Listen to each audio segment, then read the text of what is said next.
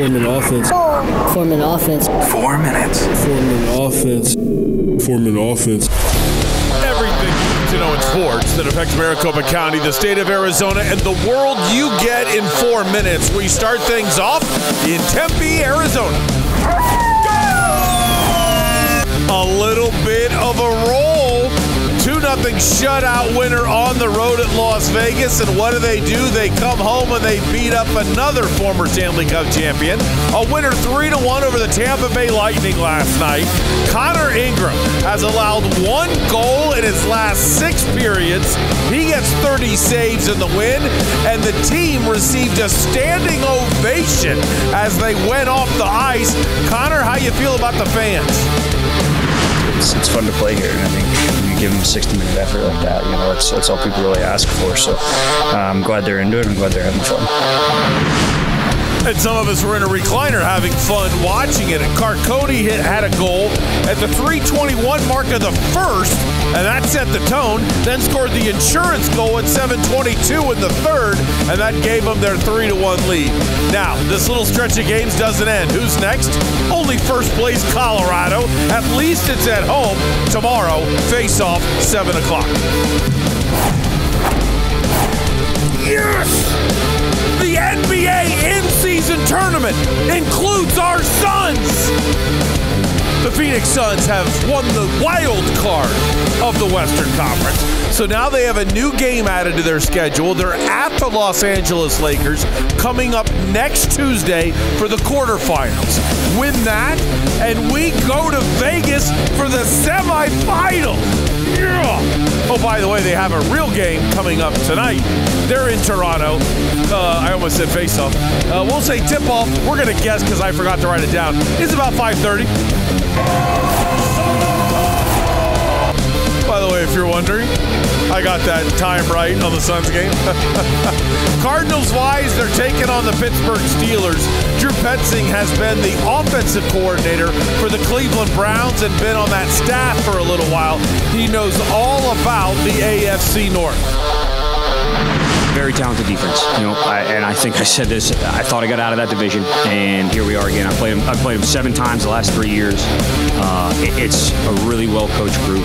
Certainly, as you said, it's the front 7, and you can name the top 3 guys. And they're premier players, probably Hall of Fame players. Yeah, and the way you guys are playing, this could be kind of bad. Kickoff Sunday at Pittsburgh at 11 o'clock. NCAA college football playoff panel came out with their most recent rankings.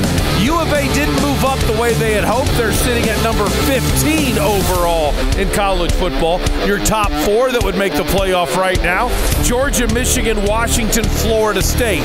What's interesting about that now is Texas is sitting at 7, Bama's at 8. But remember, Texas beat Bama. But if Bama beats Georgia and Texas wins the Big 12, which one of those 2 should get in? Or should Georgia get in anyway with only 1 loss? That's kind of a weird issue. NFL-wise, worst press conference I've ever heard with the Carolina Panthers owner David Tepper. We're going to get to that. And rumors say the Raiders are talking to David Shaw, the former Stanford coach, about becoming their head coach. And finally, yes, meet Ashley Ketcherside. Ashley is on a school board committee, and guess what she handles? She handles the choices of how sex education will be handled in schools. Well, that's wonderful. She's an involved parent. She's also on parent-teacher conference boards, and she's on the athletic department board. That's special. If you're wondering what she does when she's not deciding what they should do in sex education in the classroom, she's a prostitute. Oh, they apologize. They just realized they didn't have a very good background check at their school. So if you're interested, you might not want your kids to go to Godly, Texas Independent School District. Jackpot Unplugged Army. I feel like a true commander-in-chief to be able to give you such an unprecedented savings. Go to unplugged@whirlwind.com and check out the new membership club from Whirlwind Golf Club at Wild Horse Pass, Whirlwind Plus. Here's what you get. You sign up for a tee time anytime between now and 5 days from now, and you can save anywhere from a minimum of 30% up to 60% off. Plus 15% off at Civlik, the restaurant, and another 15% off in the pro shop. I'm telling you, you walk into the pro shop, get Bowles a shirt and a hat, you walk over for happy hour with your wife, you might pay for your monthly membership right then and there. It's $34 a month, cancel anytime. Or if you want to save even more, because that equals out to a little more than $400, you can get it for only $299 a year. Whirlwind Plus at Whirlwind Golf Club at Wild Horse Pass. Go to unplugged@whirlwind.com and feel the wind. I'm Janelle, General Manager of Bell's Nashville Kitchen, a.k.a. the Whiskey Wizard. Bell's isn't your typical country bar with mediocre bar food. We are a scratch kitchen with chef-inspired dishes and the only place you can get the best sandwich in all of Arizona, our Nashville hot chicken sandwich. Now, the drinks. I spend days infusing our own whiskey creations. Come in for Whiskey Wednesdays to learn about and drink our famous whiskey selection. We have live music most days and all weekend as part of our Honky Tonk Brunch. Bell's Nashville Kitchen on Main Street in Old Town Scottsdale. You found home, down home.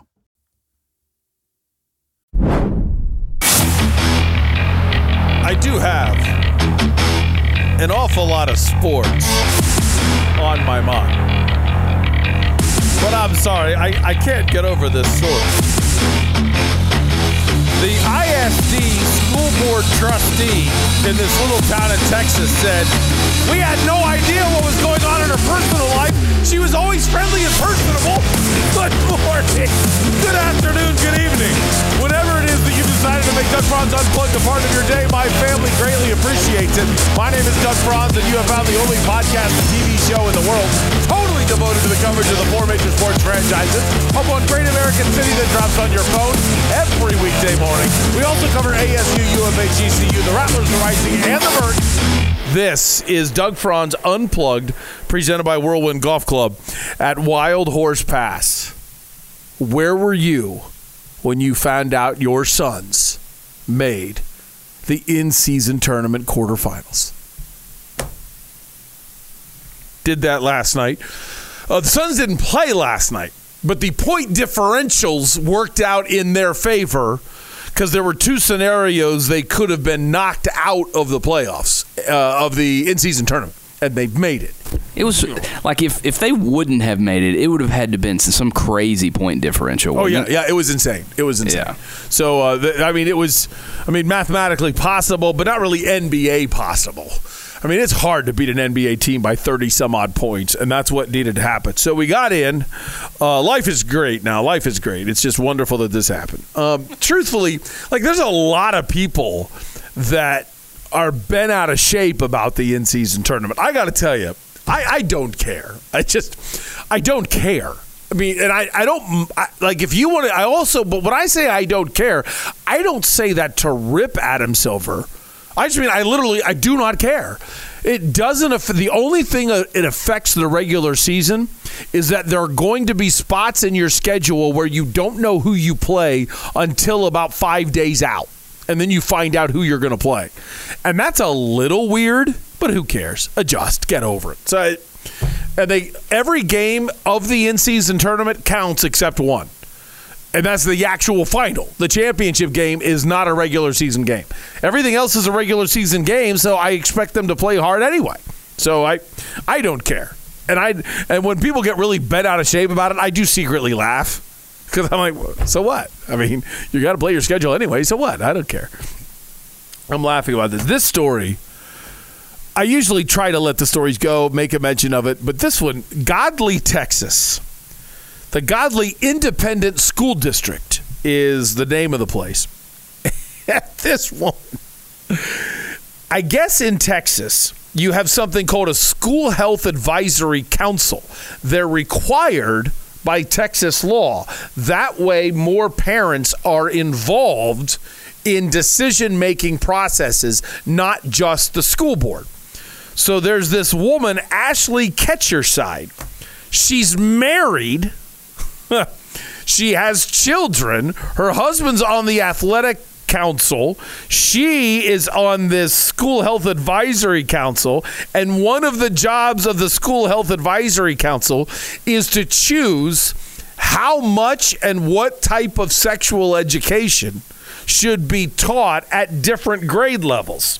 And she's being listed as very nice and personable.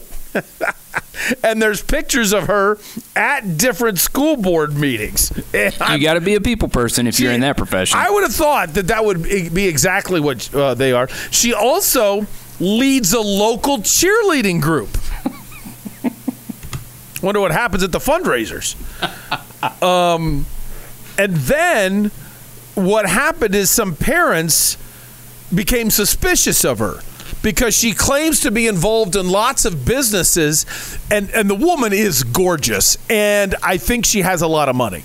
And so I actually believe it's one of those Texas things where this beautiful woman comes to town with lots of money, says she's involved in a lot of businesses, but they never see any of her businesses, and they don't like her.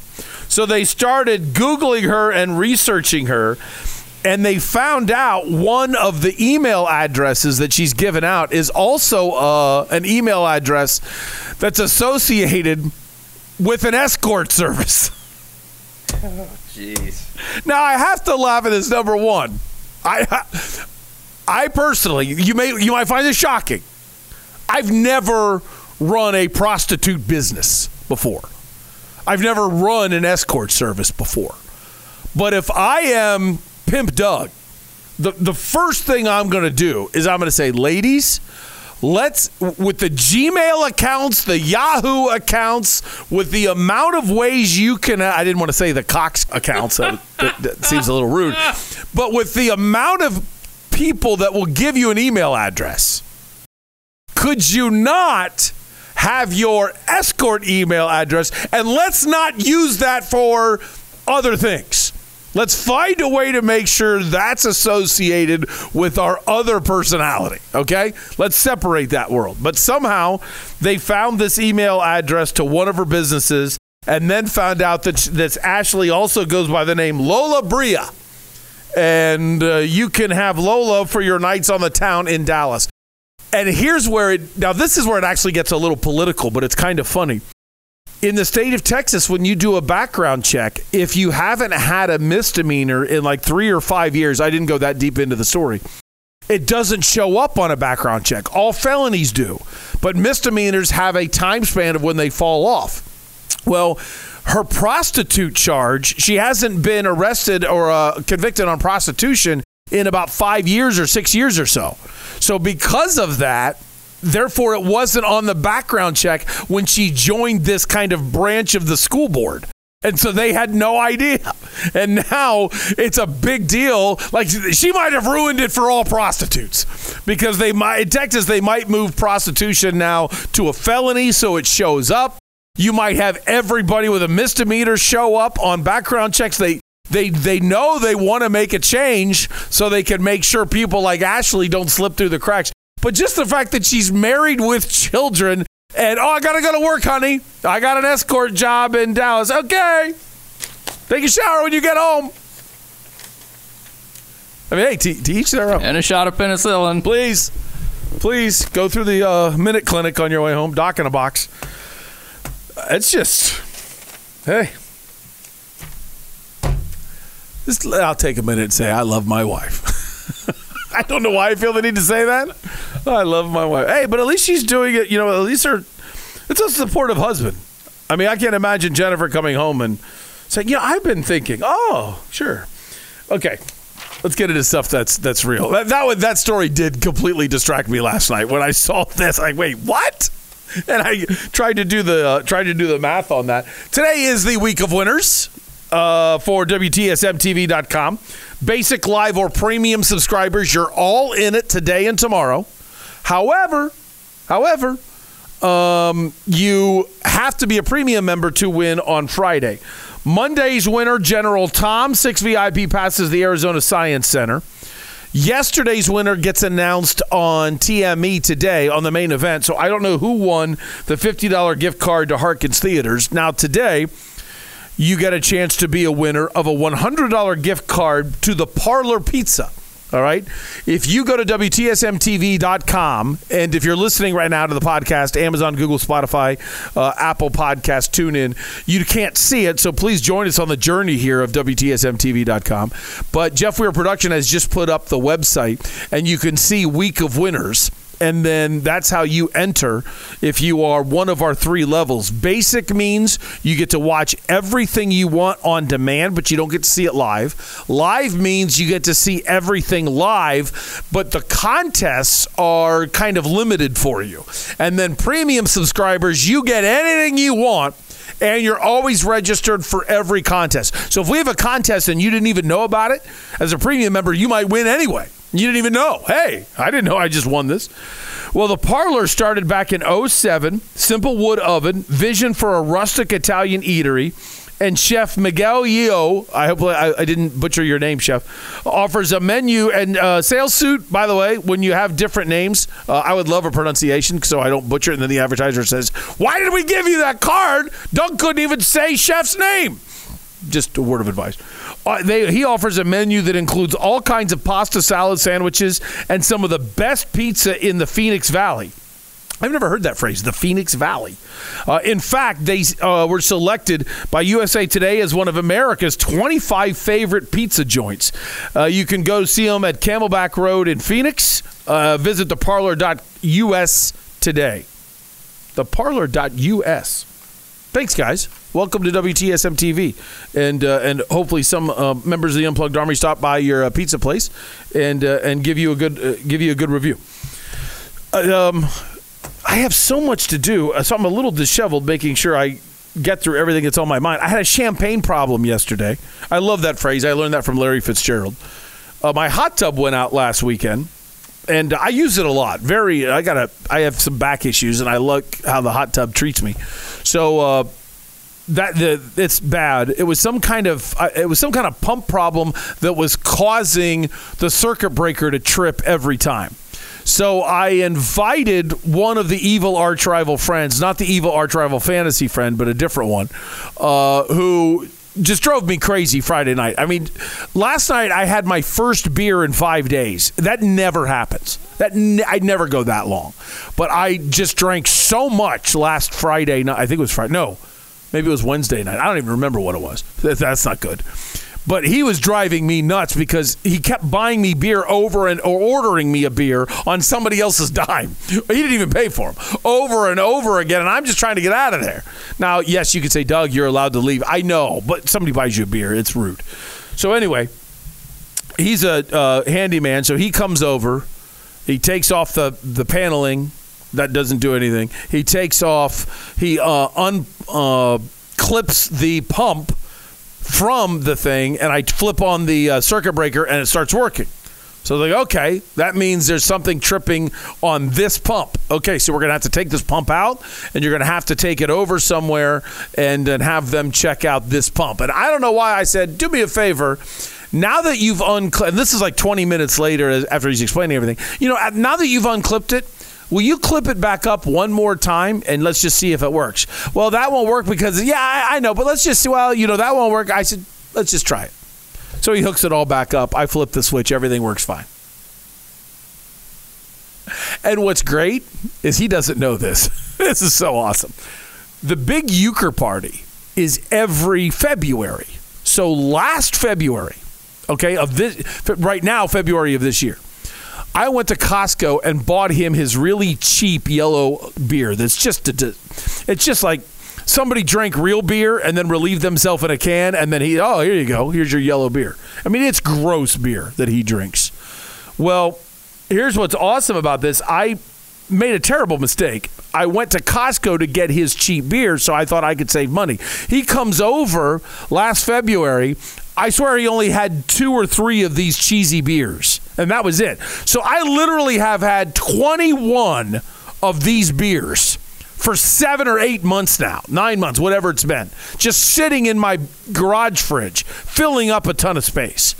So after he comes over, I said, hey, do you want me to pour you a beer and I'll beat you in darts? And he says, okay. Starts talking trash. He loses 3-0 in darts. Come on. I got a home court advantage. I'm better than you at darts. You weren't going to win anyway. I'm a pretty good dart guy. So after that, I say, hey, I want to thank you for coming over, working on the hot tub. And I gave him 15 beers. He goes, thanks. And he's so happy, and he walks out, like really appreciative of me buying. He thought I bought him, beer for coming over. And it's 11-month-old beer or whatever it is from last February. Like, how's he going to know? I mean, if you drink that stuff, how are you going to know if it's old? By the way, the tagline for 100 Mile Brewery, I learned, fresh. It never gets old. What do you think of that, Jeff, for your production? I like that. I like that. I saw it when I was doing some editing, and I saw that phrase. Yeah. I liked it. Beer Friday coming up. The first one that's presented by 100 Mile Brewing Company. There will be a keg in here on Friday. I still am nervous about this. Getting a keg tomorrow, getting it on ice, bringing it in Friday morning, putting it back on ice, Jeff Weir Production and I having a beer. Now that there's a keg behind me, there might be more than one.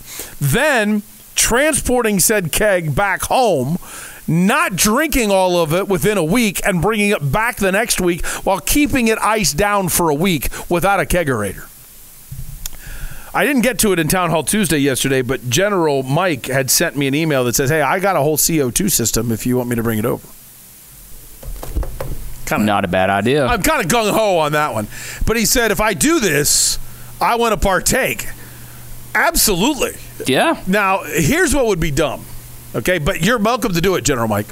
If you just want to sit here without a mic, just sit here, and every time I say something you're reasonably entertained by, you just hold up your mug, and you just sit there for 2 hours drinking beer, I'm fine with that. It'd be great. I'll get him a mic. I didn't want him to have one. That was no. Well, if you don't want him to have one. Of course. Mic on the mic. Of course. We can get him a mic. And as long as he Ubers in. Because I don't want him to stop drinking. I want just this guy back here drinking beer the whole time. I'm highly entertained by that. How are you going to have the keg tapped, by the way, Friday? Is it one of those little party pumps? Well, that's the thing. It will be, they were going to give me the tap, but I wasn't going to tap it till I got in here Friday morning. Yeah. But if I use General Mike's CO2 system, then I'll let him do it. Oh, okay. I guess I should probably talk to him before I just assume that he's coming in on Friday. Yeah, because a lot of those CO2 systems come with like a little fridge to keep the keg in. Yeah. I don't know if it's that type of system. That'll be great. Yeah. Knock yourself out. Well, we'll figure that out. Or I don't know if the problem is, can I get the thing into the car then on the way home? I drive a Maxima. I don't know if I can get a whole kegerator into a Maxima. Well, if that's the case, we could keep it here and you wouldn't have to take it home. You know what? I trust everybody here with that. I don't trust everybody here with the icing process. Think about it. You've got to come back and forth and keep this thing iced all the time. Right. And I don't trust that. And then how funny could you imagine the other office people around here? And like every 4 hours we're coming out draining ice from the thing. Now, unless it's a kegerator, then we're done. If it's a full-on kegerator, then we're done. I got to talk to General Mike about that. All right, I should probably do a show at some point, especially when you see all of the sound I have today. I didn't tell you this, Jeff Weir Production, but is the David Tepper ready to go? Let me check. I should have asked you that a long time ago. Because he didn't tell me anything was ready. Oh, look, in my folder, I see a ton of Tepper. I do too. And let's see, there's numbers 1 through 6, and 1, 2, 3, 4, 5, 6. We got it. Then guess what just became Doug's big one? Let's roll. Doug's big one. Sorry about that. That's all right. If you're listening to the podcast, there was a long pause there as I was waiting for the Doug's big one type of thing. I normally would never make Doug's big one the Carolina Panthers, but when you've been in this business now, I did my first ever talk show. I really don't want to talk about my age, but in 1991, okay, 1991. Let me just ask an off-the-record question somewhere else here in the building, okay? Watch my levels here, Jeff, for production. Hey, Izzy, how old were you in 1991? Wasn't alive was the answer right there. Wasn't alive. So in 1991, while Wasn't Alive was doing nothing, I was doing my first talk show. And so I've been doing this for a little while. I heard the single worst press conference I have ever heard in my life. I mean, and I don't mean just somebody walking out, okay?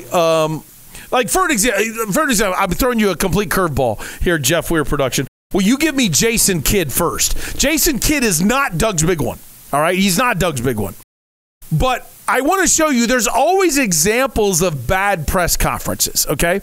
This one is just weird. It's not bad, it's just weird. An ESPN reporter is asking questions about how Kyrie and Dirk Nowitzki, how Kyrie and, oh my gosh, are you kidding? Thank you. I'm glad that Izzy's actually listening, but sometimes you just sit here and your brain says, we're not participating. And I already had 2 Mountain Dews. But there is an issue in which Luka and Kyrie weren't really doing things well at the end of games. Sometimes they were both being too shareable. It's like, hey, you take it. No, you take it. Sometimes one of them's open and the other says, no, I got it. And it's just been a weird dynamic. And lately it's going well. So Jason Kidd is asked about that. And suddenly Jason Kidd goes off the weirdest rant. Think about this rant. The rant is basically, in so many words, start being positive. That's the rant. You guys traded for Kyrie. The clutch situations were a struggle. This year, you guys are among the best in the league in those situations. What have you seen the difference in the dynamic, specifically with Luka and Kyrie when you're closing games? I think maybe it's the things that you guys thought should have happened day one, is that they should be successful right off the bat. And it takes time. Failing is all right. It's not a bad thing to fail for a pro athlete, because you can get better and learn from it. And those two are the best in the world, and we feel very comfortable with those two having the ball. Sometimes it goes in, sometimes it doesn't, but we learn from it, and I think they've answered that question from day one.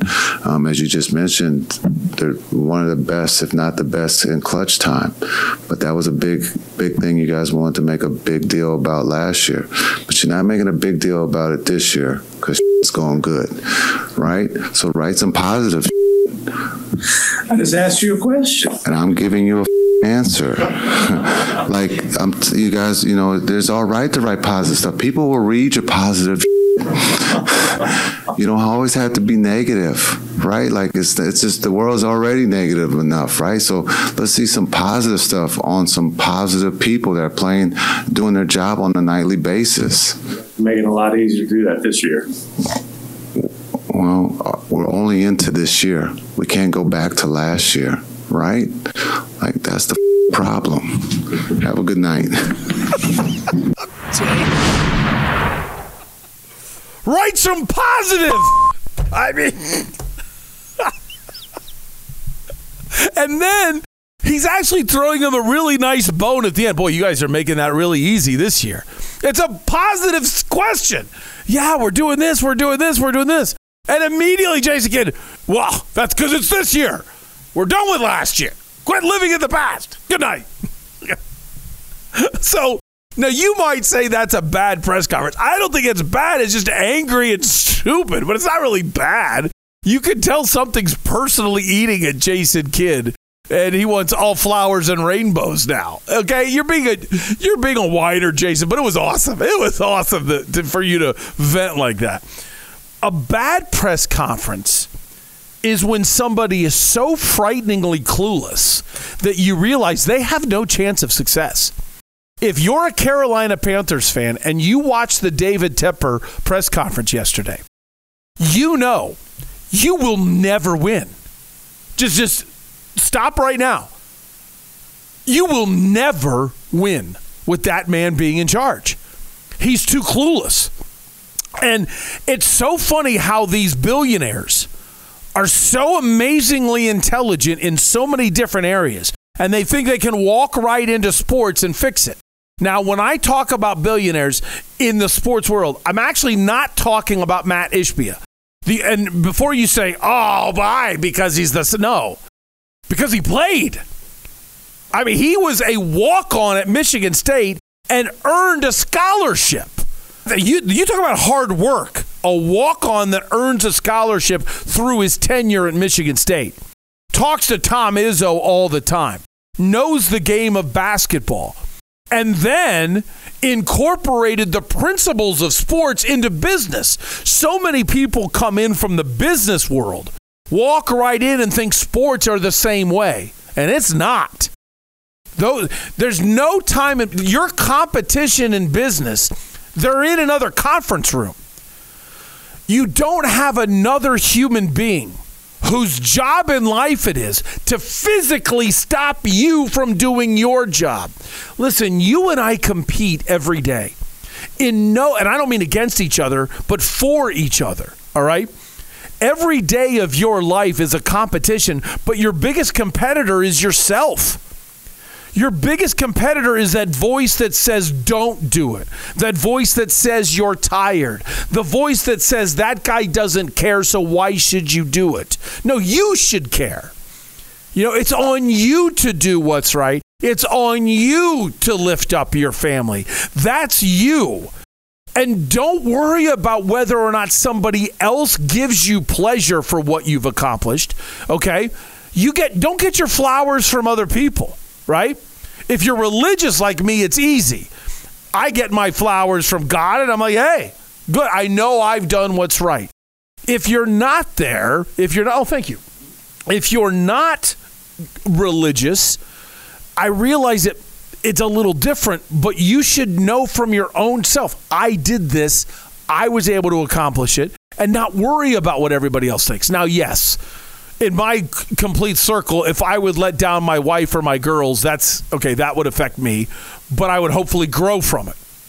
All right? This situation that's going on with the Carolina Panthers, this guy does not understand. There are 31 other teams that have paid for scouts to find better players.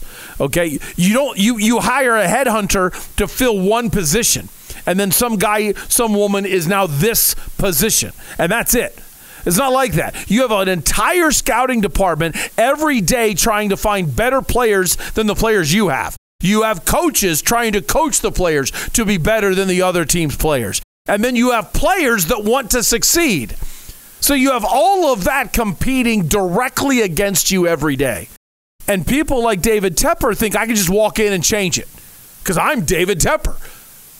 And when you listen to this guy, oh my gosh. It's crazy. I mean, he's lost. He is totally, totally lost. All right, here we go. Number one, I have to admit, before we get going and ripping David Tepper, I have to say something that I never knew. I never knew this, okay? Do me a favor, play Tepper 1, if you could, Jeff Weir Production, and let's all figure out what Doug never knew. Yesterday, we made some tough decisions. I have great respect for Frank Reich. I thought it was Frank Reich. That guy's name is Frank Reich this whole time? You say Cha at the end? I never knew that. I remember seeing that guy play quarterback at Maryland. I remember seeing that guy as the backup that led the most incredible playoff comeback in the history of the game when the Houston Oilers fumbled everything away. Well, really, choked away defensively.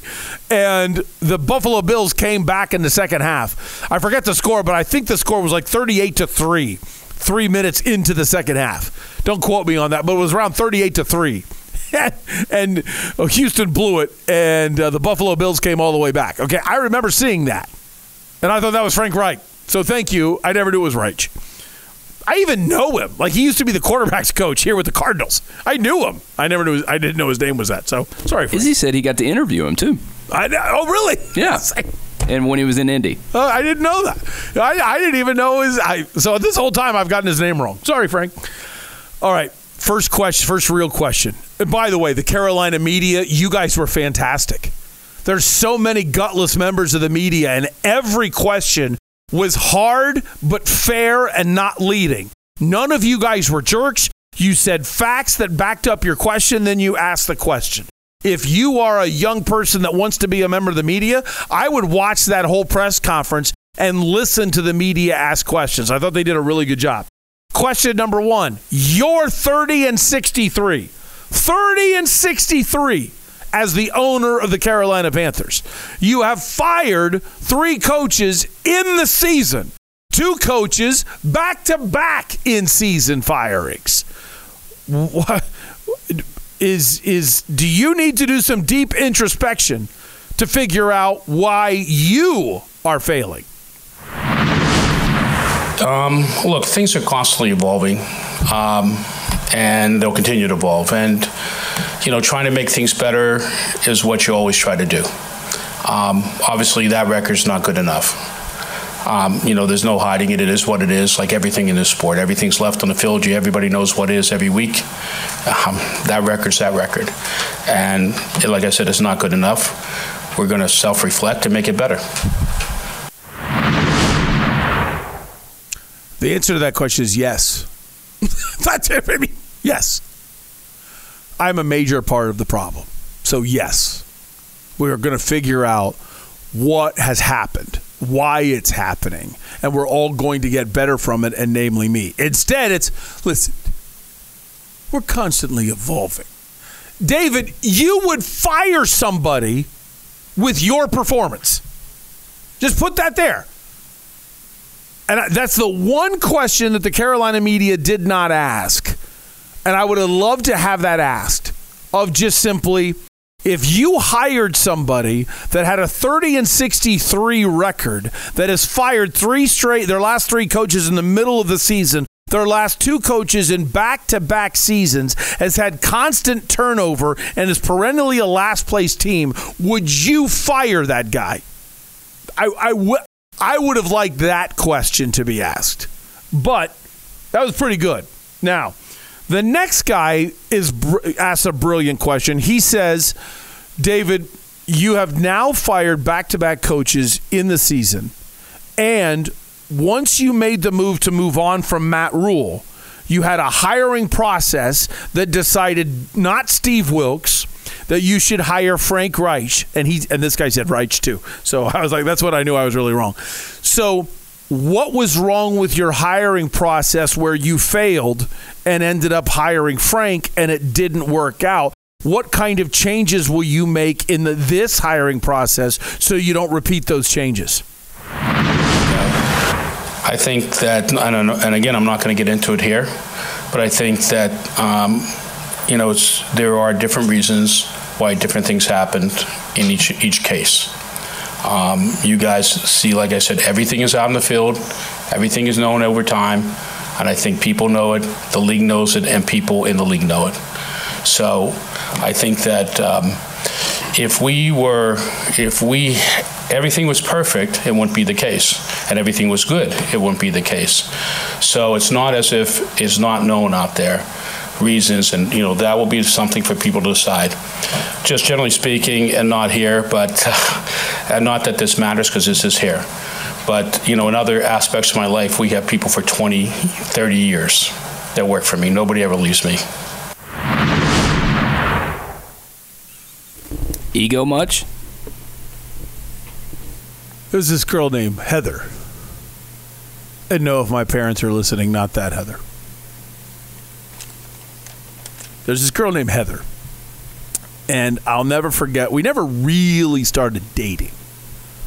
But I kind of put a stop to it before we really started dating. Met her at one of those day camps. I don't think my mother ever knew. She always put me in these day camps, and I always ended up with a new girlfriend after these day camps. I was that guy at all the camps. And when I kind of told this girl on the phone, this isn't going to go anywhere, she said, I can't believe you. Like, everybody tries to date me at my school. And I was kind of like, well, if I wasn't sure I've made the right choice, I feel pretty good about it now. I mean, do you realize how many yes men you have to surround yourself with before you say, people never leave me? I mean, that's amazing.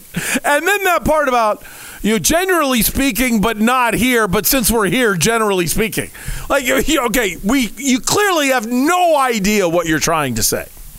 And then, okay, all of these things happen for different reasons at different times, and the league knows it. You guys just see the results of the field, but people know it. The league knows it. People in the building knows it. It's like, wait, what? Wait, what? Trying to figure that out.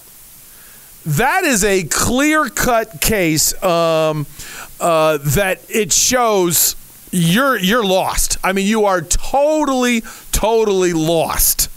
Then I want to pull out one phrase. So just go to the next cut, Jeff Weir production. But the next cut that Jeff is going to play is from the previous cut. But I really want to highlight that one little snippet that he gave me. All right? Go ahead. If everything was perfect, it wouldn't be the case. And everything was good, it wouldn't be the case.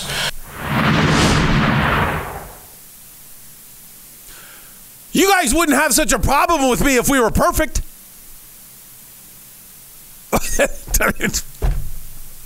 If everything was perfect, that wouldn't be the case. So if you were doing a good job, then we wouldn't be bashing you. Is that what you're saying? Yes, that's what I'm saying. Well, how about you do a good job then? I thought my favorite, I have a couple quotes that I've always thought are my favorite. Okay, this one. I'm not saying it's your fault. I'm saying I'm blaming you. That's always been pretty good.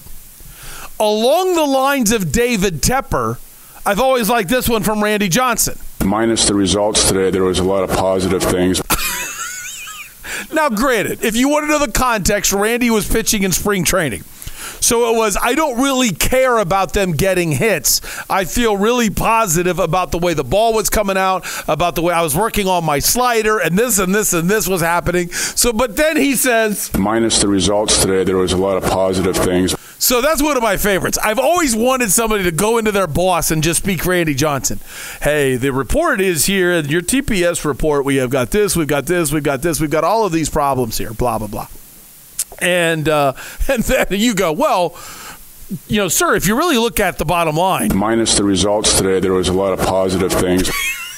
Yeah, see how that gets you.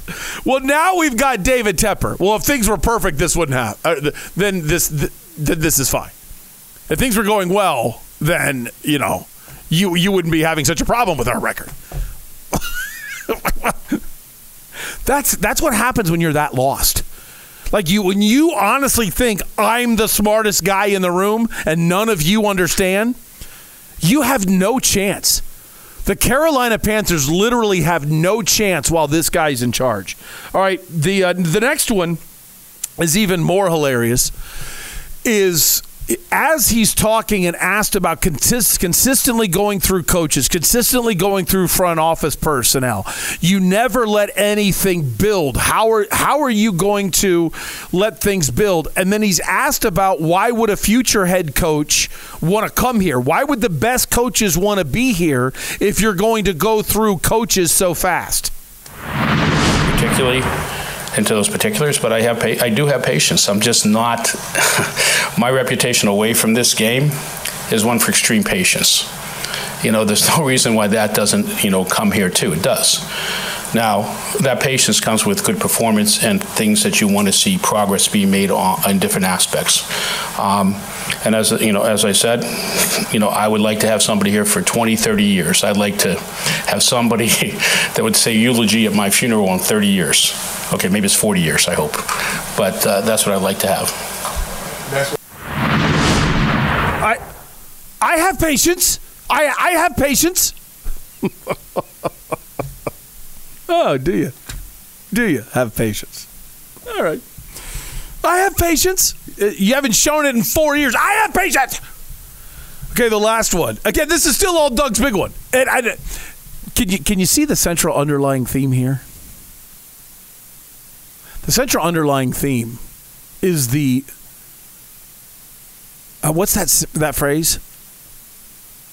It's about the fish. The fish head rots from the top or rots from the head or something like that. It's always top down. Just to be clear, it's always top down. And this is where it's really proven. Now, this is a little bit of a longer one, okay? The underlying theme here is that ownership is all that matters. Ownership is the one that sets everything in motion. So if your team stinks, ownership is not good. Whoever your team is. Now, if it's a one-year thing and they've had some sustained success, like the Patriots, okay, that's a little different. Now, maybe Robert Kraft is a little more removed and his son stinks. That could happen. But ownership is the reason why you don't have sustained success, especially in the NFL. Oh, my gosh, it's just so clear and apparent in the NFL that it's ownership, ownership, ownership. So if you've ever looked at your team and said, I think my team could do a little better, they probably can't because they've got a bad owner. And now you hear this from David Tepper. This is the last question of the press conference. And he's asked about the rumor that Frank Reich, the head coach of the Carolina Panthers, wanted C.J. Stroud, the quarterback for the Houston Texans. And it was ownership. It was David Tepper that wanted to have a different quarterback. David Tepper wanted Young. The coach wanted C.J. Stroud. And then the rumor is it became a kind of a confliction that every week that went through, Frank Reich is being proven right that Stroud is better and Young is worse. So every day it's basically owner's wrong, coach is right. Owner's wrong, coach is right. And it keeps and it keeps getting worse, and I don't think the owner liked it. I don't think the owner liked it at all. And then what happens is your owner, you start blaming the coach because you think he's trying to prove you wrong. Instead of actually believing that man has integrity and he's trying to do what's best for the team, you believe he's sabotaging you in order to prove you wrong, and you get mad at him. That happens in a lot of businesses. So I think if you hire me, I'm going to go into your office, and I'm going to tell you I think you're wrong. I'm not going to be afraid of that. And if I'm proven right, I expect you to elevate me. I don't expect you to treat me poorly because I proved you wrong. Because I'm not going to let everybody else outside the building know. Once I've said my piece, all right, now it's my job to prove you right because that's what you've hired me to do. And it's totally what an arrogant jerk I would be if I didn't work to prove you right. Because that means I'm not willing to admit I'm wrong. And you can prove me wrong, and I can learn from it. I go, okay, you were right. My respect for you goes up, and I learn a little bit more. That I still win in that scenario. And I would hope you respect me more, that you knew I disagreed with you and still worked as hard as I could. But in reverse, if you end up getting proven wrong repeatedly, time after time after time, then don't blame me when all of your ideas stink. Don't get mad at me. Don't tell me I have to start listening to the people that you've hired that don't have any idea what they're doing. And especially when it's somebody that I helped bring up to that position. I'm the one that's in charge of the training, not you. You're too far removed. So I look at this with David Tepper and I say, when I hear this, oh yeah, this organization's a mess. So what's the truth? Did Frank Reich want C.J. Stroud and you veto it? Just the way our processes go here, and I'll just answer this really plain. On all those decisions, whether it was a head coach, whether it was Bryce, I don't really vote on those decisions until the last piece. Okay, so those decisions are made by, in the case of by the football people. Now, look, everything that's right and everything that's wrong here ultimately is my fault. Okay, I have the final say.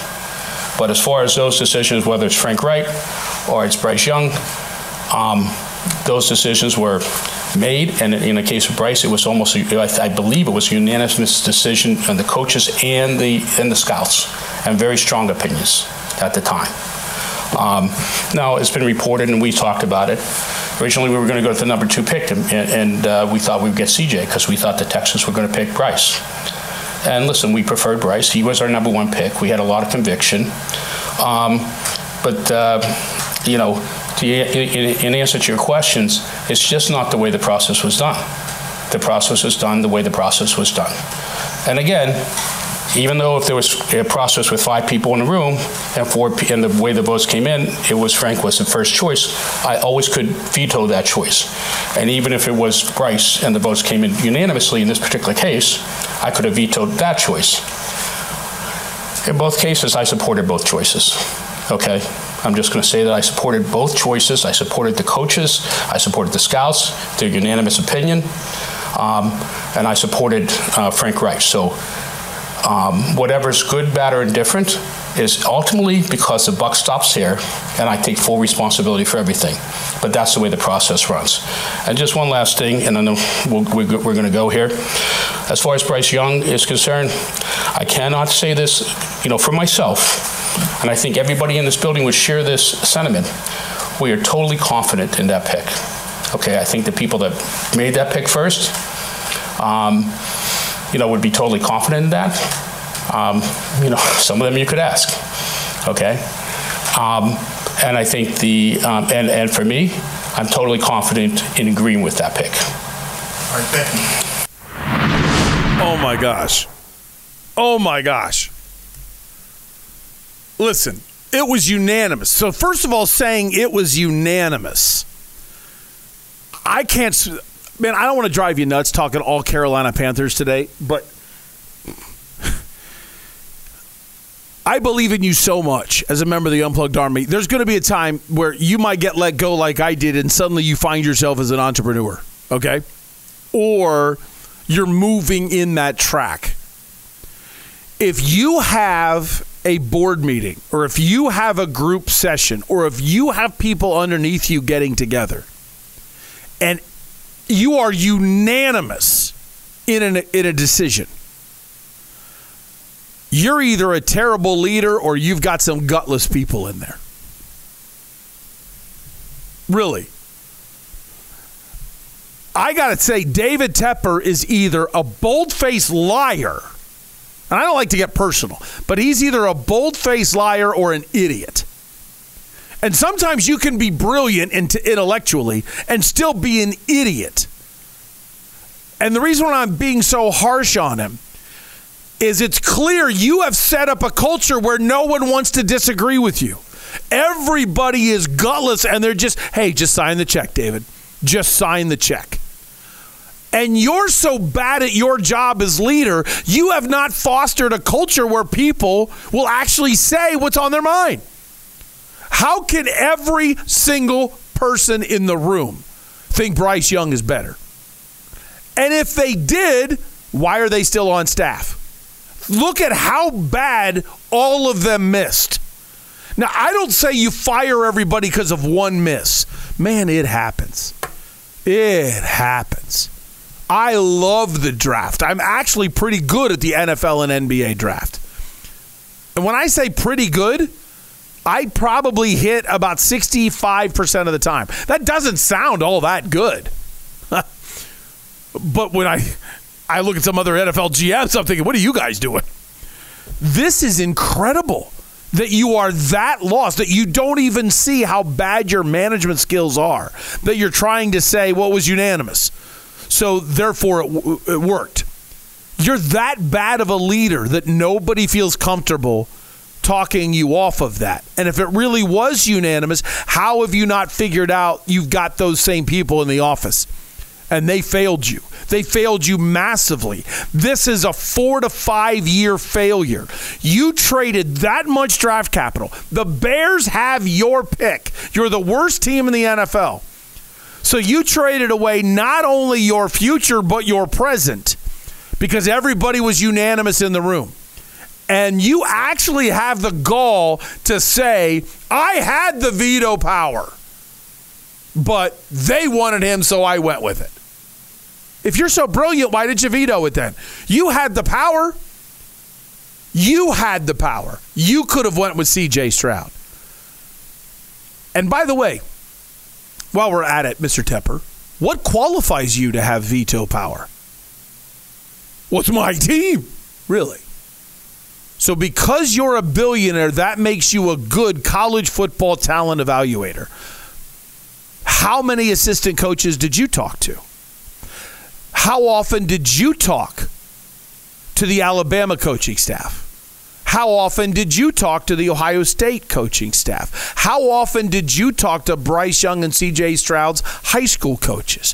What research did you, since you've got veto power, what work did you do to be able to veto the people that are doing the work? See what happens when you have bad ownership.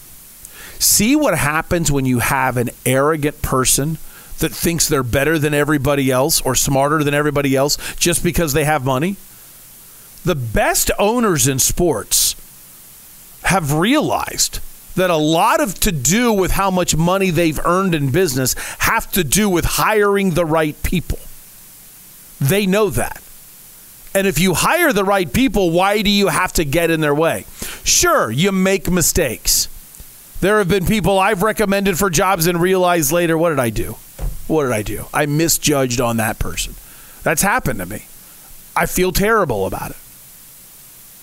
There's other times where I crush it and I was younger and got to and thought I was helping and training them when I was really getting in their way.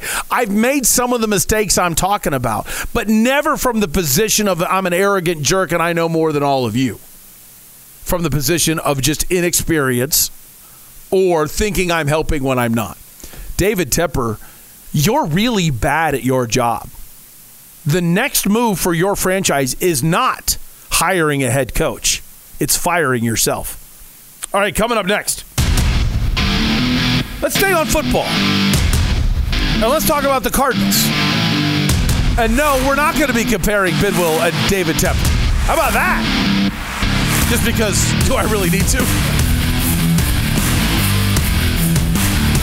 Long conversation on whether or not competition is good or not. I'll explain next. This is Doug Franz Unplugged. We're presented by Whirlwind Golf Club at Wild Horse Pass on WTSMTV.com.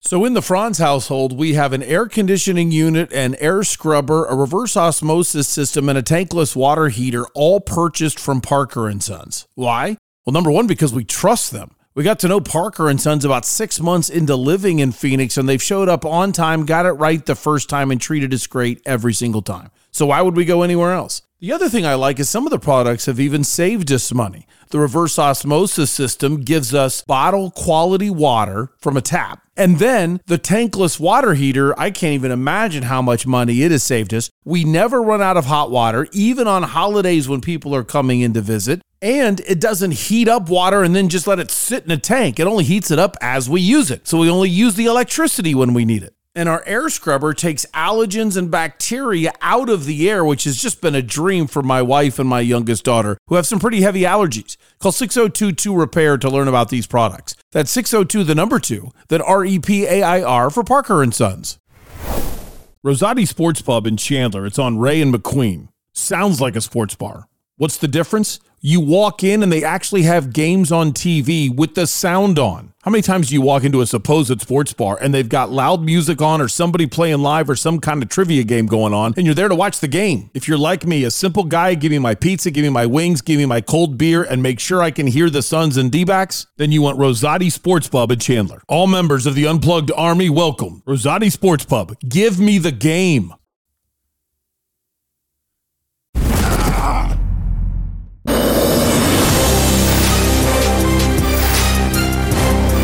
Got a lot to get to and still dealing with this cord. It's driving me nuts. But I'm sucking it up. Gamer. I'm hoping, UofA fans, I know I got to be driving you crazy. I have been sitting on David Tepper. Now it's on my mind. I've been sitting on Jedd Fisch for a long time, and it's my plan to get to that today from both the Territorial Cup and his plans for the week and the things that are going on. So I'll try to get to that in a minute. I was really interested with this from Nick Rallis, who is the defensive coordinator of the Arizona Cardinals. And in listening to some of the things that he had to say, the one that I listened to the whole presser, but there was one thing that grabbed me, and this is kind of a longer cut because I included, when I say I included, I just gave timestamps. Izzy did the work. But I included the some of the questions from the media because it starts off with a question about the cornerback position. and the different amounts of playing time and a little bit more Keitrell Clark coming back into the lineup.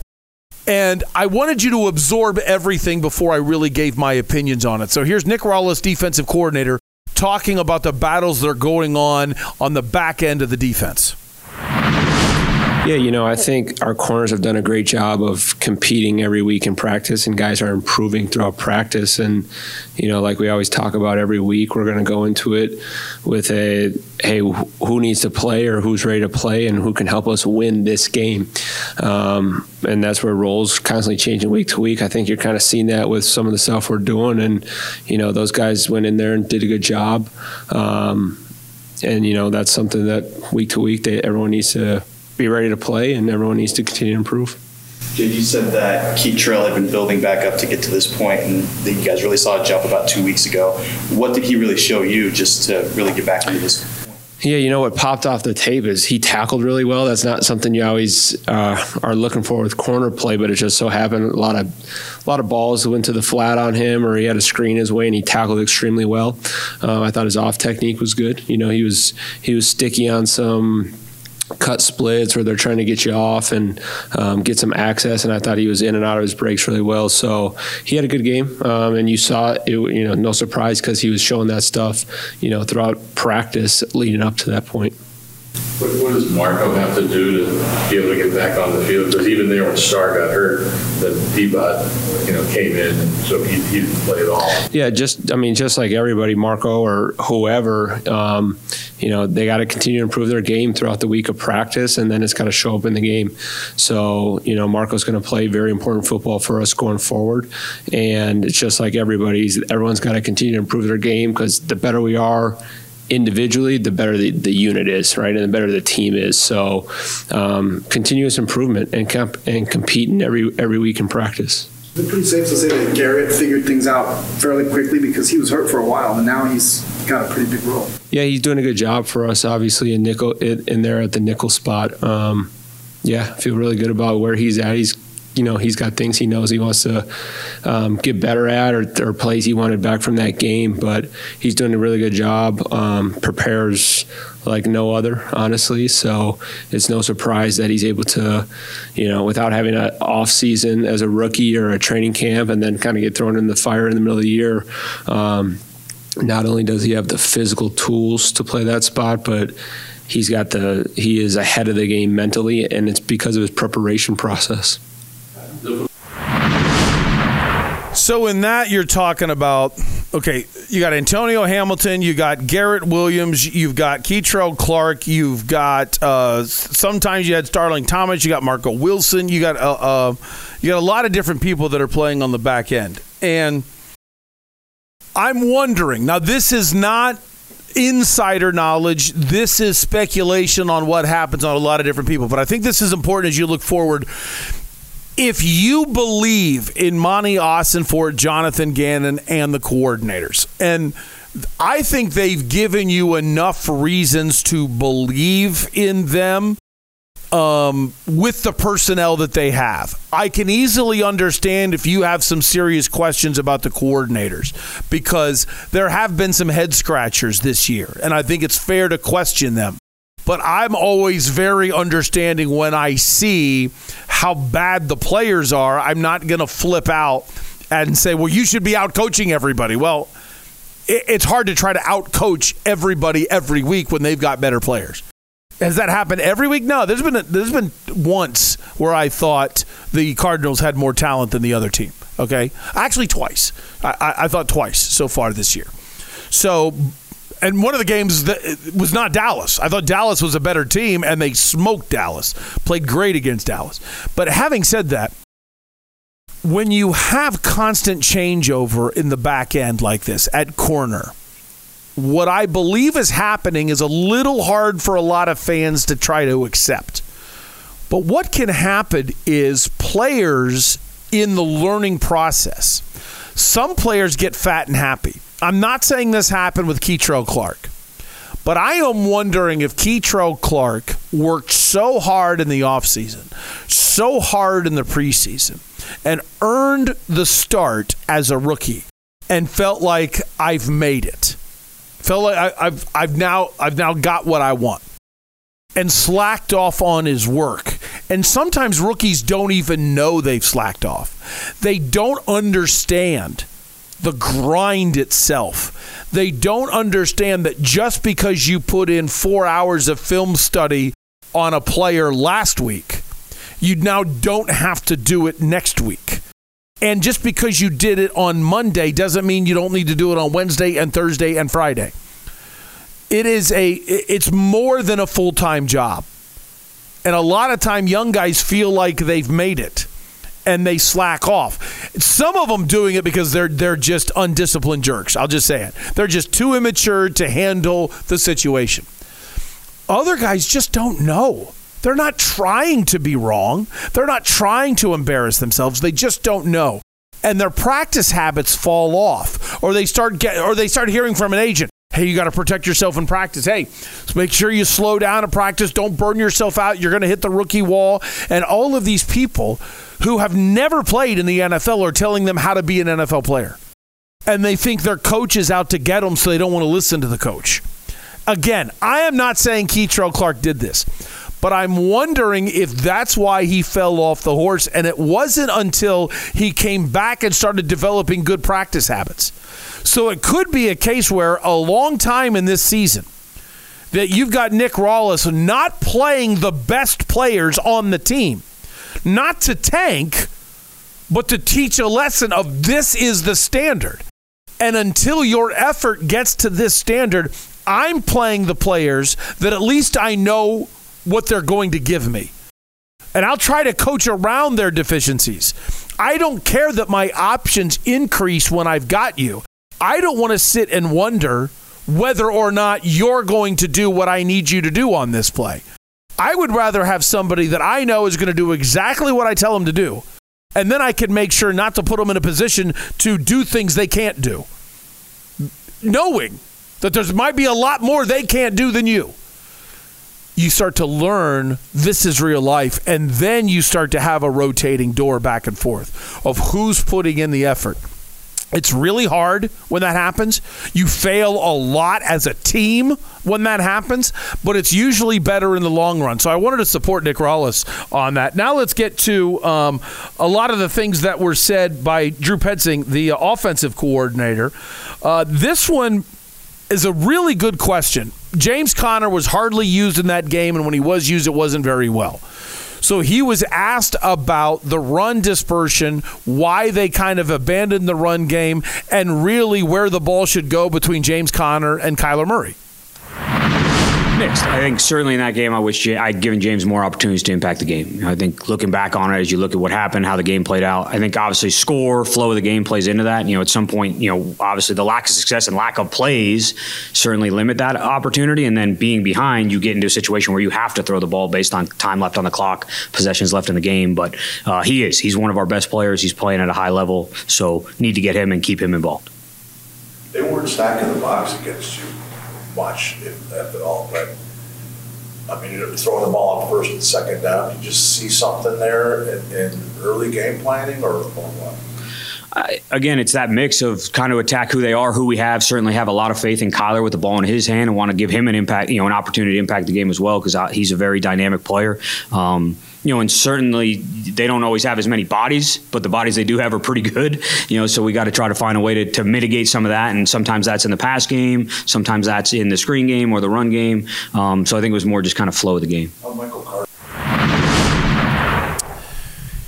I get it.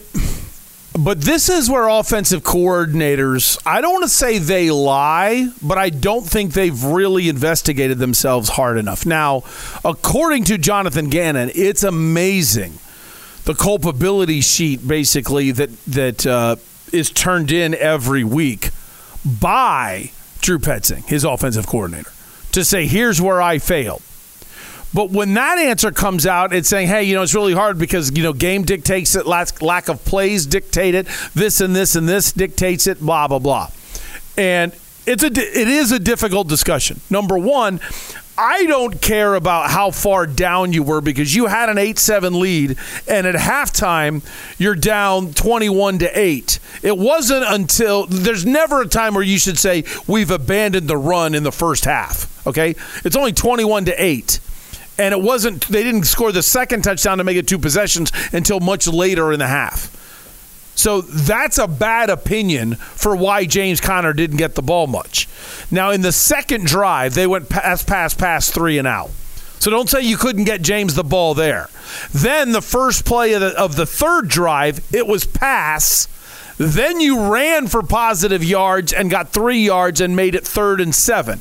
I understand you wanted to pass the ball on 3rd and 7, but that's the first time where down and distance dictated pass, and it wasn't determined by previous decisions. So don't tell me that that's why. The next one went 4 and out, okay? But you had Michael Carter in the game, so it didn't matter, and DeMarcado in the game. So it's like, okay, now wait a minute. If we're talking about whether or not you should get the ball to James Conner, why wasn't Conner in? Don't tell me that, well, we needed to just, it's Carter's turn. We had already said before the game we're going to have 3 series, and then we're going to go to Carter. Okay, you haven't used Conner. You haven't used him enough. So don't say, well, now we need to get a new back in there. That was not – I understand it's tough, but you kind of blew it, Drew Petzing. That's where an oppressor is the time to just admit it. Say, yeah, there's nothing to talk about in the middle of the third quarter and on. Okay, the game was getting out of hand. We had to throw the ball. We needed to get chunk yards, or we weren't going to be able to get back in the game. Even if we ran the ball successfully, we would eat up too much clock to get back in the game. I'm not getting down on you about the second half and moving forward. But the whole first half and beginning of the third quarter, that's on you. Totally on you. All right, long conversation here. Kyler Murray. Kyler Murray, there's a lot of talk about how the team has rearranged his footwork. And to rearrange his footwork as he's coming off of rehab might be messing up his timing in the offense. And fans are really bent out of shape about it. So here's this is 3 minutes, but if you're a Cardinals fan, I think this is important information, and I think the media did a good job of getting some answers. I think he's done a nice job. I think you've seen him really embrace both sides of the offense, the run, the pass, just handling the operation. Certainly there's always going to be things, even when you're in year 5, 6, 7 of an offense, that you're always going to be working on, tweaking and changing. But I think he's made really nice progress. Has it been perfect? No. And he would be the first to admit that. But I think he's getting more and more comfortable in what he's doing, what we're asking him to do, and certainly need that to continue as we move through the rest of the season. What we're coming along. Good. Yeah, I think, you saw him, again, at times, and some of it is not the memorization, some of it is the pass rush, some of it is perceived pass rush. So you do get sped up at times in the pocket. I think every week we're going to talk to him, hey, you were really good here on these footworks, and you can see why it worked. And then, hey, sometimes you got away with it, and then other times it got you because you weren't quite in rhythm or you were a little sped up, and it affected your progression and things like that. You switched his front foot. What went into that, and could he have stayed the way he was in this offense? I prefer the guys put their left foot up. Is that mandatory? Ultimately, no. But he was very quick to embrace it when we first got here as he was going through his rehab. It's something like, hey, this is how we do it. We're going to show you examples of why. We're going to show you what we're looking for. And then it's something he can kind of do on his own. So that when he hit the field, it was something even though we weren't able to work with him on it, he's watched guys do it. He watched the tape from Cleveland last year. So I think he was very prepared to make that transition as he stepped back on the field.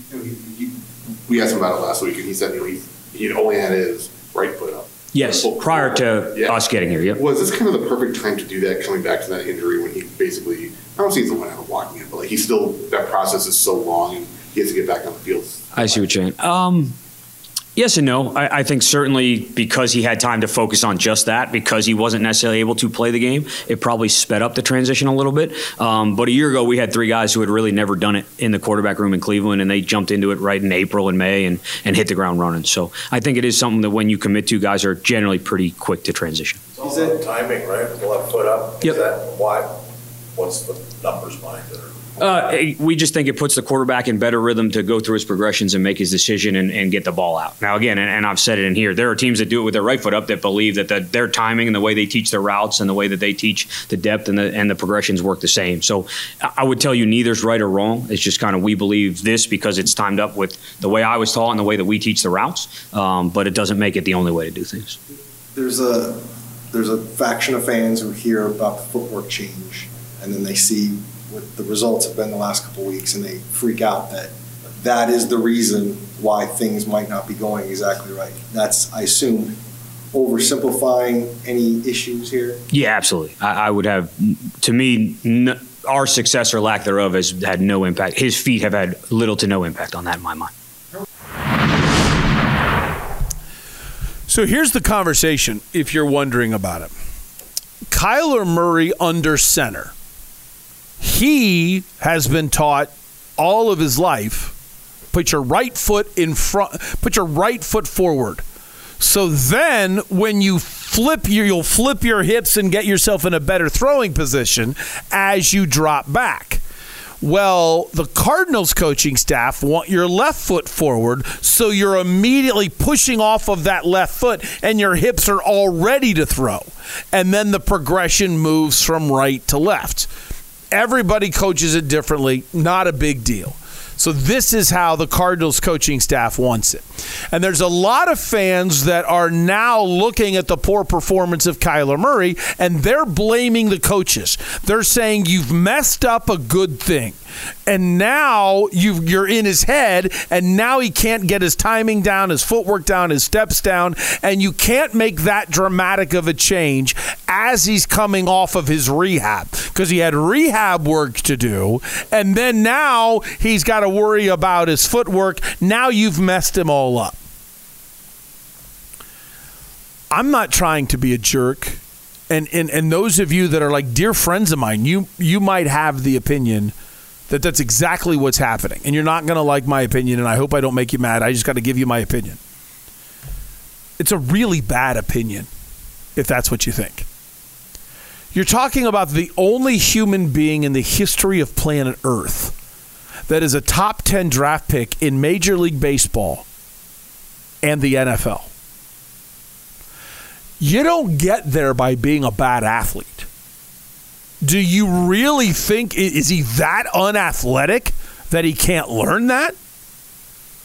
Then the opinion of, well, he's going through his rehab. Now he doesn't have time to work on this. Now do you not think part of the rehab would have been, let's work on the footwork? I mean, do you not think the coaching staff has ever met Buddy Morris and you would have said, hey, by the way, as you're getting him programmed and you're working on that knee, part of the rehab work, let's do drop backs with him. So he's learning to push off that left leg and coming back onto the right. Let's do it that way. So he's learning that anyway. Is he that bad of an athlete that he can't do that? Really? You really think that's the biggest problem right now? Is the coaches making him change? And I got news for you. Every coach has different philosophies, different challenges, different things that the way they want it. If you really think that Kyler Murray was going to play his entire career for one coaching staff, if that's the only way he can be successful, we should not have drafted Kyler Murray. That was a failed draft pick. Now, for me, I didn't really have I did not want Kyler Murray. I thought he was too small. I thought he'd get hurt a lot.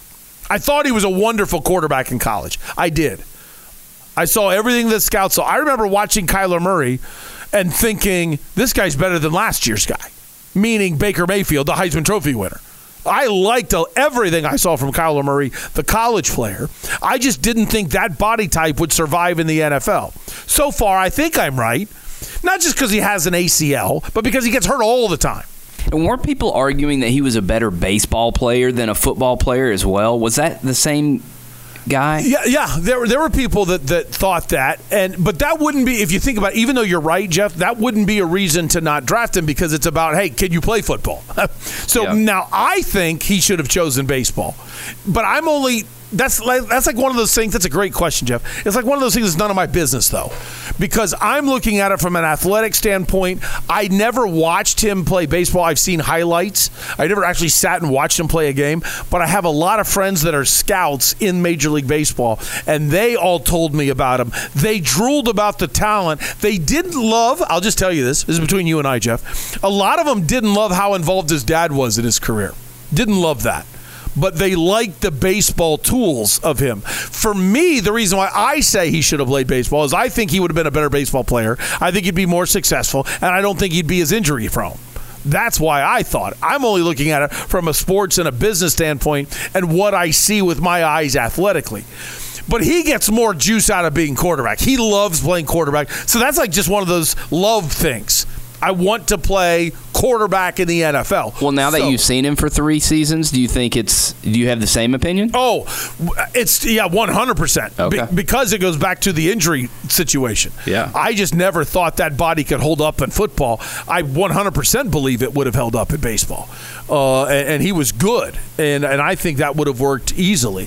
So when I look at the situation with what's being said, don't tell me he can't figure that out athletically. Don't worry about the ACL, because I guarantee you he was working on that ahead of time. No, I wasn't at any of his rehab, so I can't guarantee you that. But, man, that's what they do in football.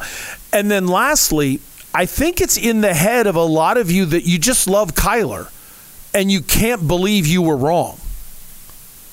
Kyler Murray is an incredible athlete who never really learned or embraced hard mental work.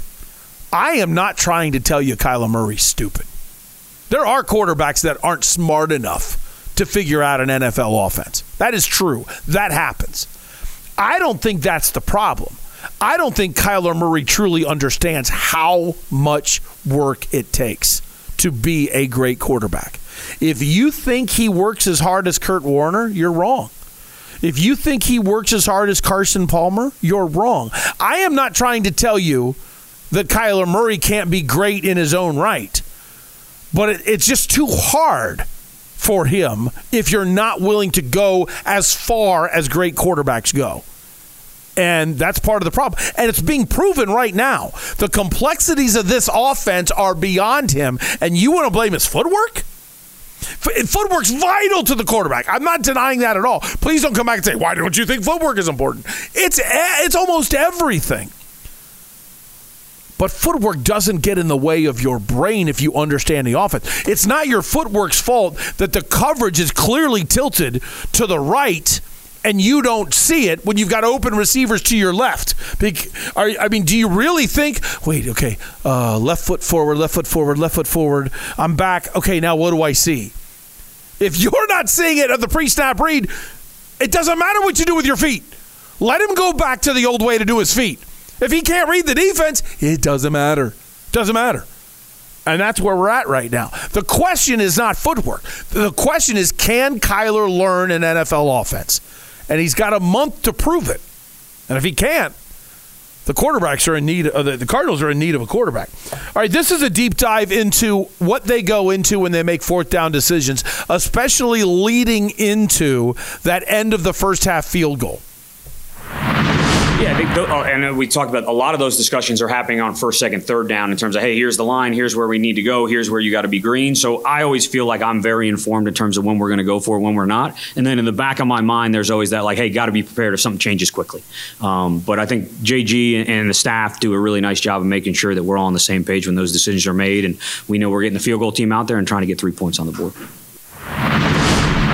I know that's quick, but I think that's important for you to know as a fan just how much communication is going on. Get me here, we'll do this. Here's the green zone to go for it on fourth down. If you get me here, you got this much time. And Drew is understanding, you told me I get to go for it if I get here, but I've got to know you might change your mind, and I got to suck it up and go with it. Everybody's making real-time decisions. Everybody's making a decision in about 8 seconds.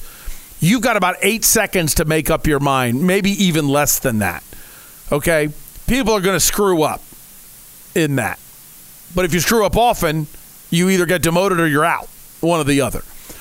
I thought that was important. I thought they handled the end of the first half well. A lot of people are bent out of shape because they didn't get points. But yes, you would have liked to have more yardage, but a player screwed up. That was terrible. That was lazy footwork that you end up hooking the end and clearly getting a holding penalty. That's bad. You could say, oh, it's bad coaching. He should know. Every player since junior high is coached to push off that right foot, get your shoulders over your hips perfectly square, get in front of that guy and get that. Or there's two ways to coach it. Or if you're on the end, you're coached to get a big jam. You're supposed to help out on both guys. So you lean to your right while getting a jam with your left hand and getting that guy out wide enough so once he's wide, he has too far to go to come over and block the kick. Either way, no matter how it's coached, it's about brains and feet, and he messed it up. That's on the player. That's totally on the player, not on the coach. Now, it could be on the team for putting him there. Hey, you've got to have a better guy there. But that's the first time it's happened all year, right? I'm not saying a penalty in the kicking game, but isn't that the first time I remember seeing a hold on a guy coming around the end on a Cardinals kick? And therefore, blame the guy for that one play, but unless it becomes a pandemic of holds, an epidemic, I should say, of holding, then that's not on Monty Ossenfort or the coach. Went through a lot there. All right, coming up next, I want to get into a Little Suns, a lot of UofA, and I want to have a conversation with Steve McCullum, who's coming in for the main event today. He'll be on from 8 to 10, and he'll also be announcing the WTSM Week of Winners. This is Doug Franz Unplugged, presented by Whirlwind Golf Club at Wild Horse Pass on WTSMTV.com.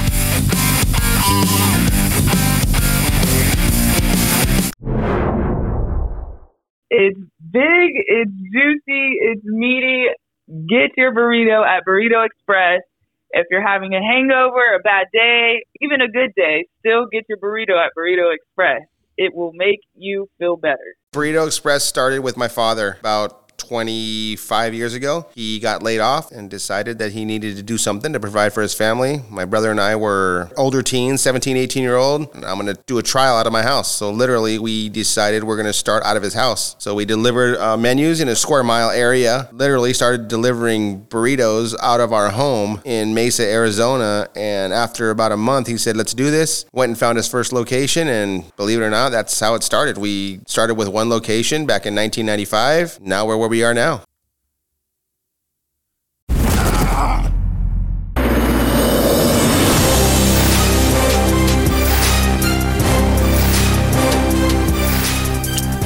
Rankings came out, playoff rankings.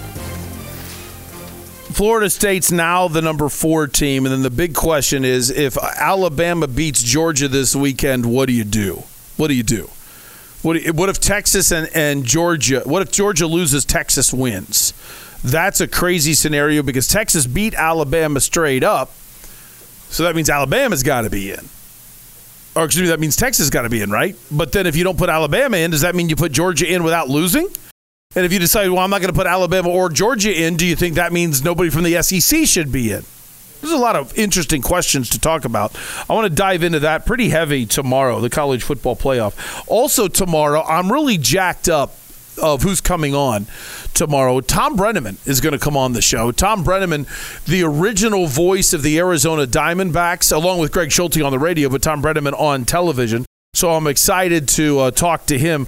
The Diamondbacks made an unbelievable trade last week. I think it's a great trade, and we haven't been able to dive into it. But Eugenio Suarez is now the starting third baseman, and Tom Brenneman was the longtime voice of the Reds, so he knows Suarez reasonably well. So I want to get his thoughts on that trade, so we'll be talking to Tom coming up tomorrow, and I'm jacked up about that. U of A fans, I owe you a lot, and I'm still not going to get through everything in the next 5 minutes. So I'm sorry about that. But I want to give you some of the Jedd Fisch. And let's start with some of the post-game Jedd, because I have a lot of thoughts still about the Territorial Cup. Will you give me Jedd 2, not Fisch 2? We'll get to that in a second. Give me Jedd 2, if you could, Jeff, for your production. We got good looks. We got the looks we wanted. It's been pretty effective all year. I just felt like we had some opportunities of some plays that we wanted to hit on. And we got the defense that we wanted when we called it. So we executed well. We had good protection.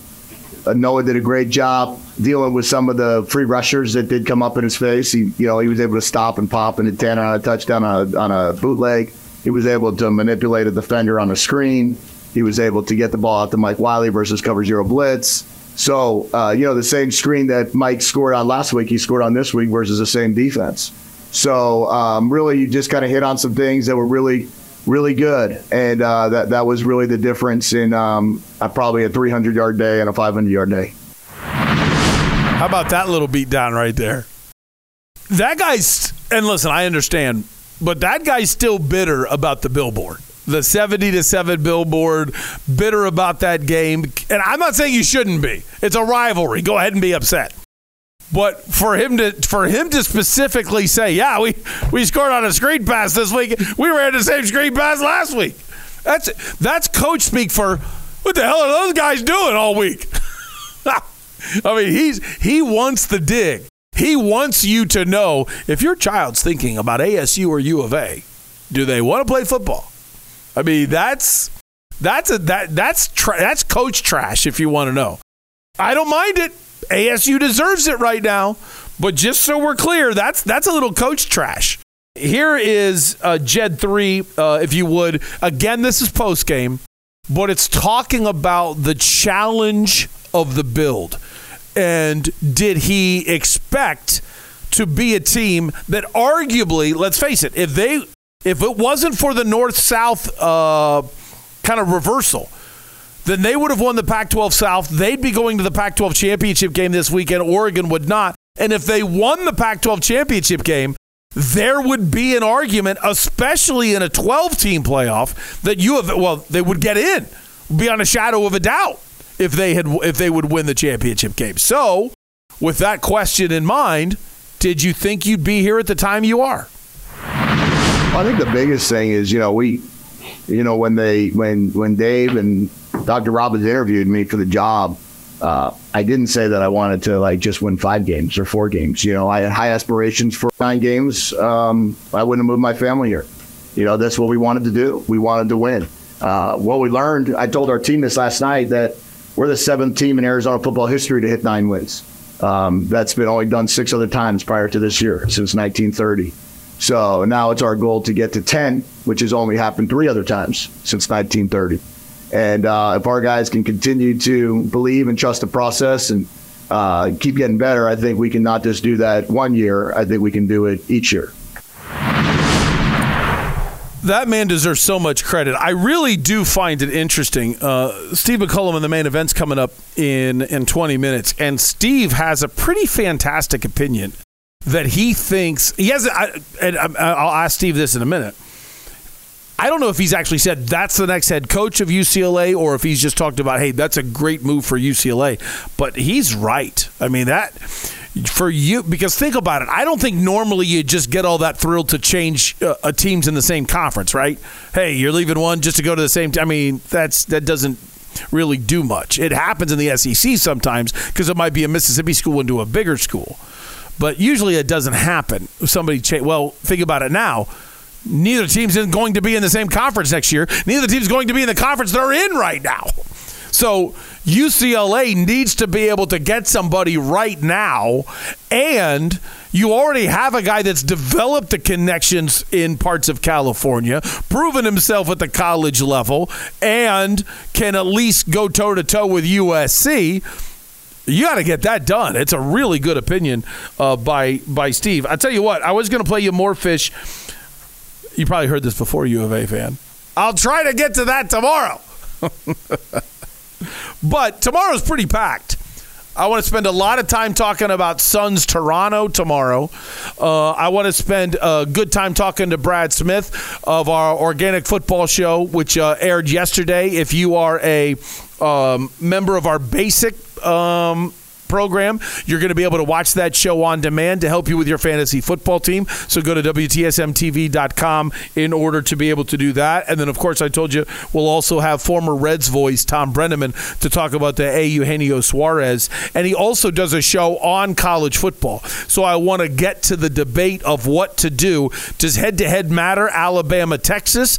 Does it matter that Alabama's had a tougher schedule than Texas other than that game? What about if Georgia? There's a lot there. So we'll get into that with him on tomorrow's show. But right now, Steve McCollum joins us. The main event is coming up from 8 to 10, and they'll also be announcing the Tuesday winner for Week of Winners.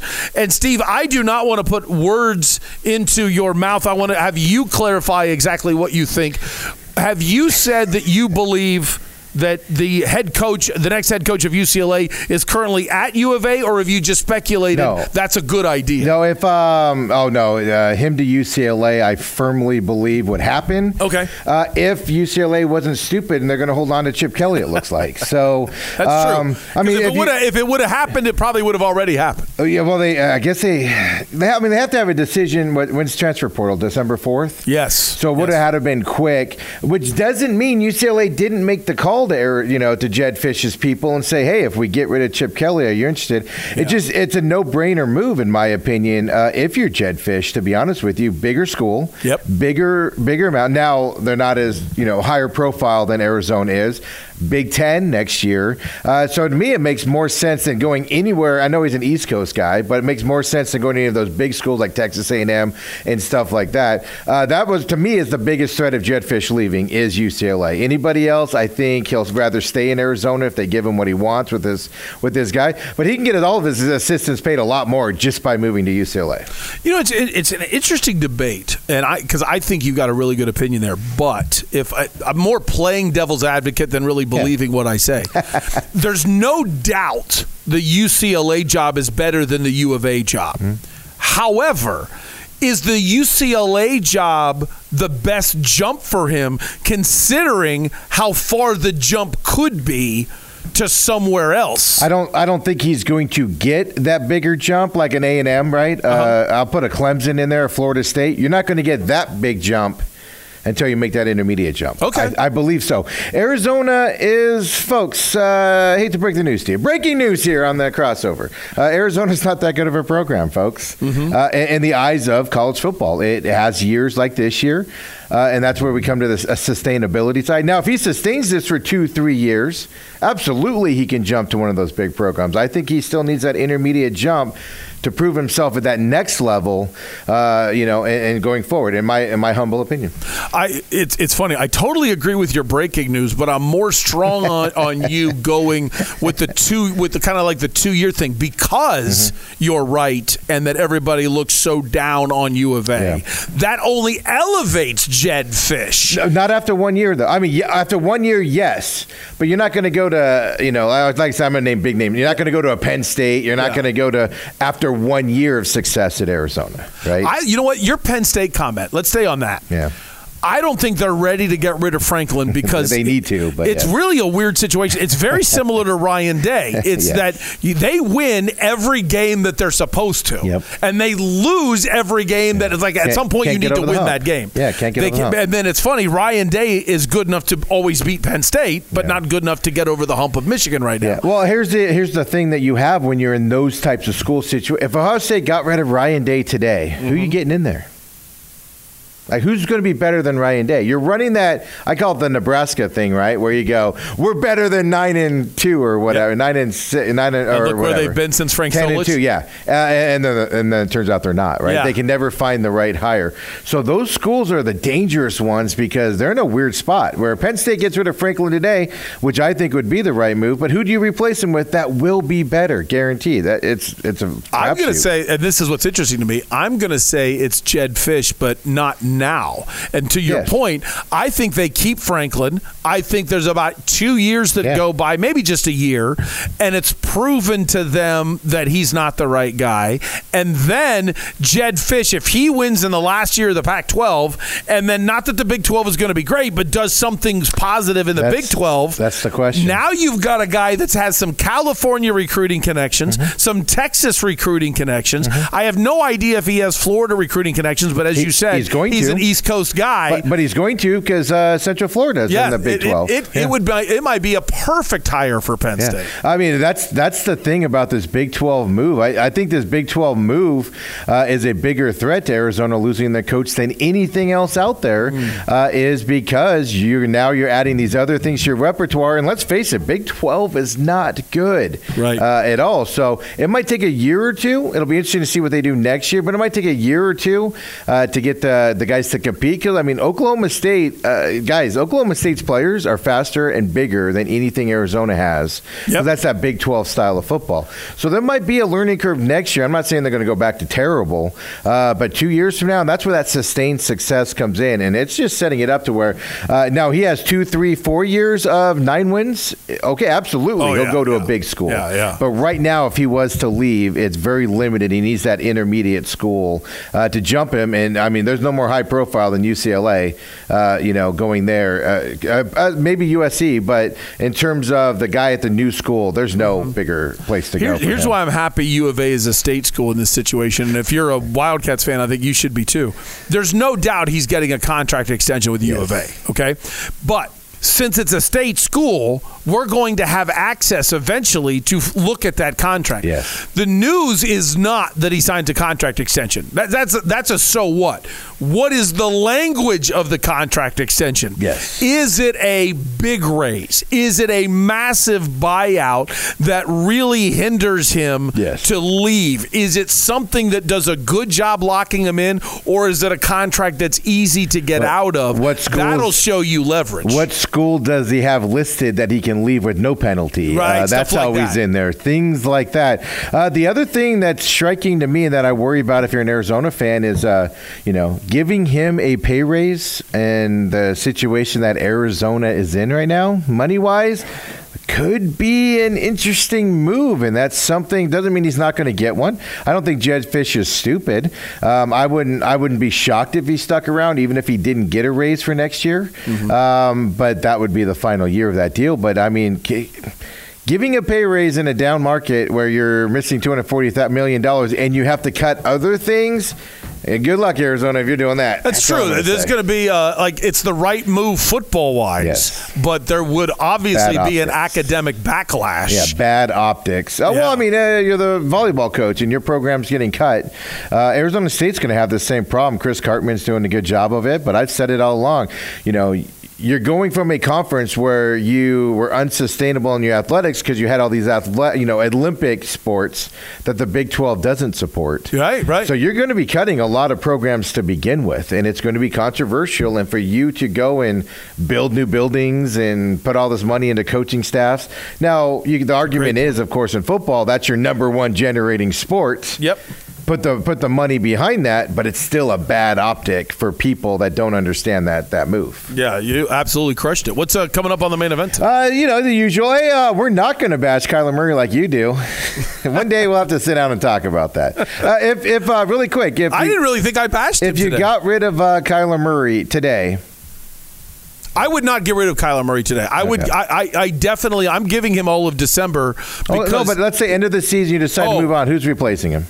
I would hope that they're good at the draft and they draft somebody. Yeah, there's nobody in the draft that's even close to Kyler Murray's level. Why? Name the quarterback that would replace Kyler Murray and be better than Kyler Murray. I'm not prepared to go deep into this draft yet, but I like some of the quarterbacks, but I don't like losing, so I would not keep Kyler Murray if he doesn't learn this offense. Yeah, that's my argument, though, is you tell me who's going to replace him and that, because if you're not paying attention to the NFL right now, a lot of bad quarterbacks out there that people want to switch to. All of a sudden, Kirk Cousins is the man in Minnesota again. Sorry, you got run there. That's all right. I saw it. Good conversation point. We'll get into that. Yeah.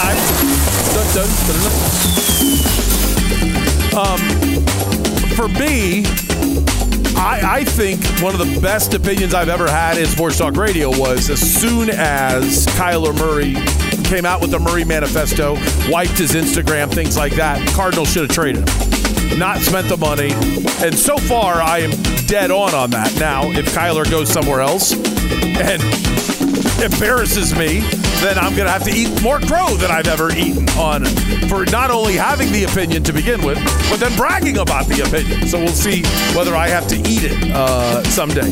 Versus Vegas, where I give you the amateur. I am the minnow in the world of sharks, of people that actually do this for a living and really know what they're doing, like the main events version of Sweet Lou that joins them once a week.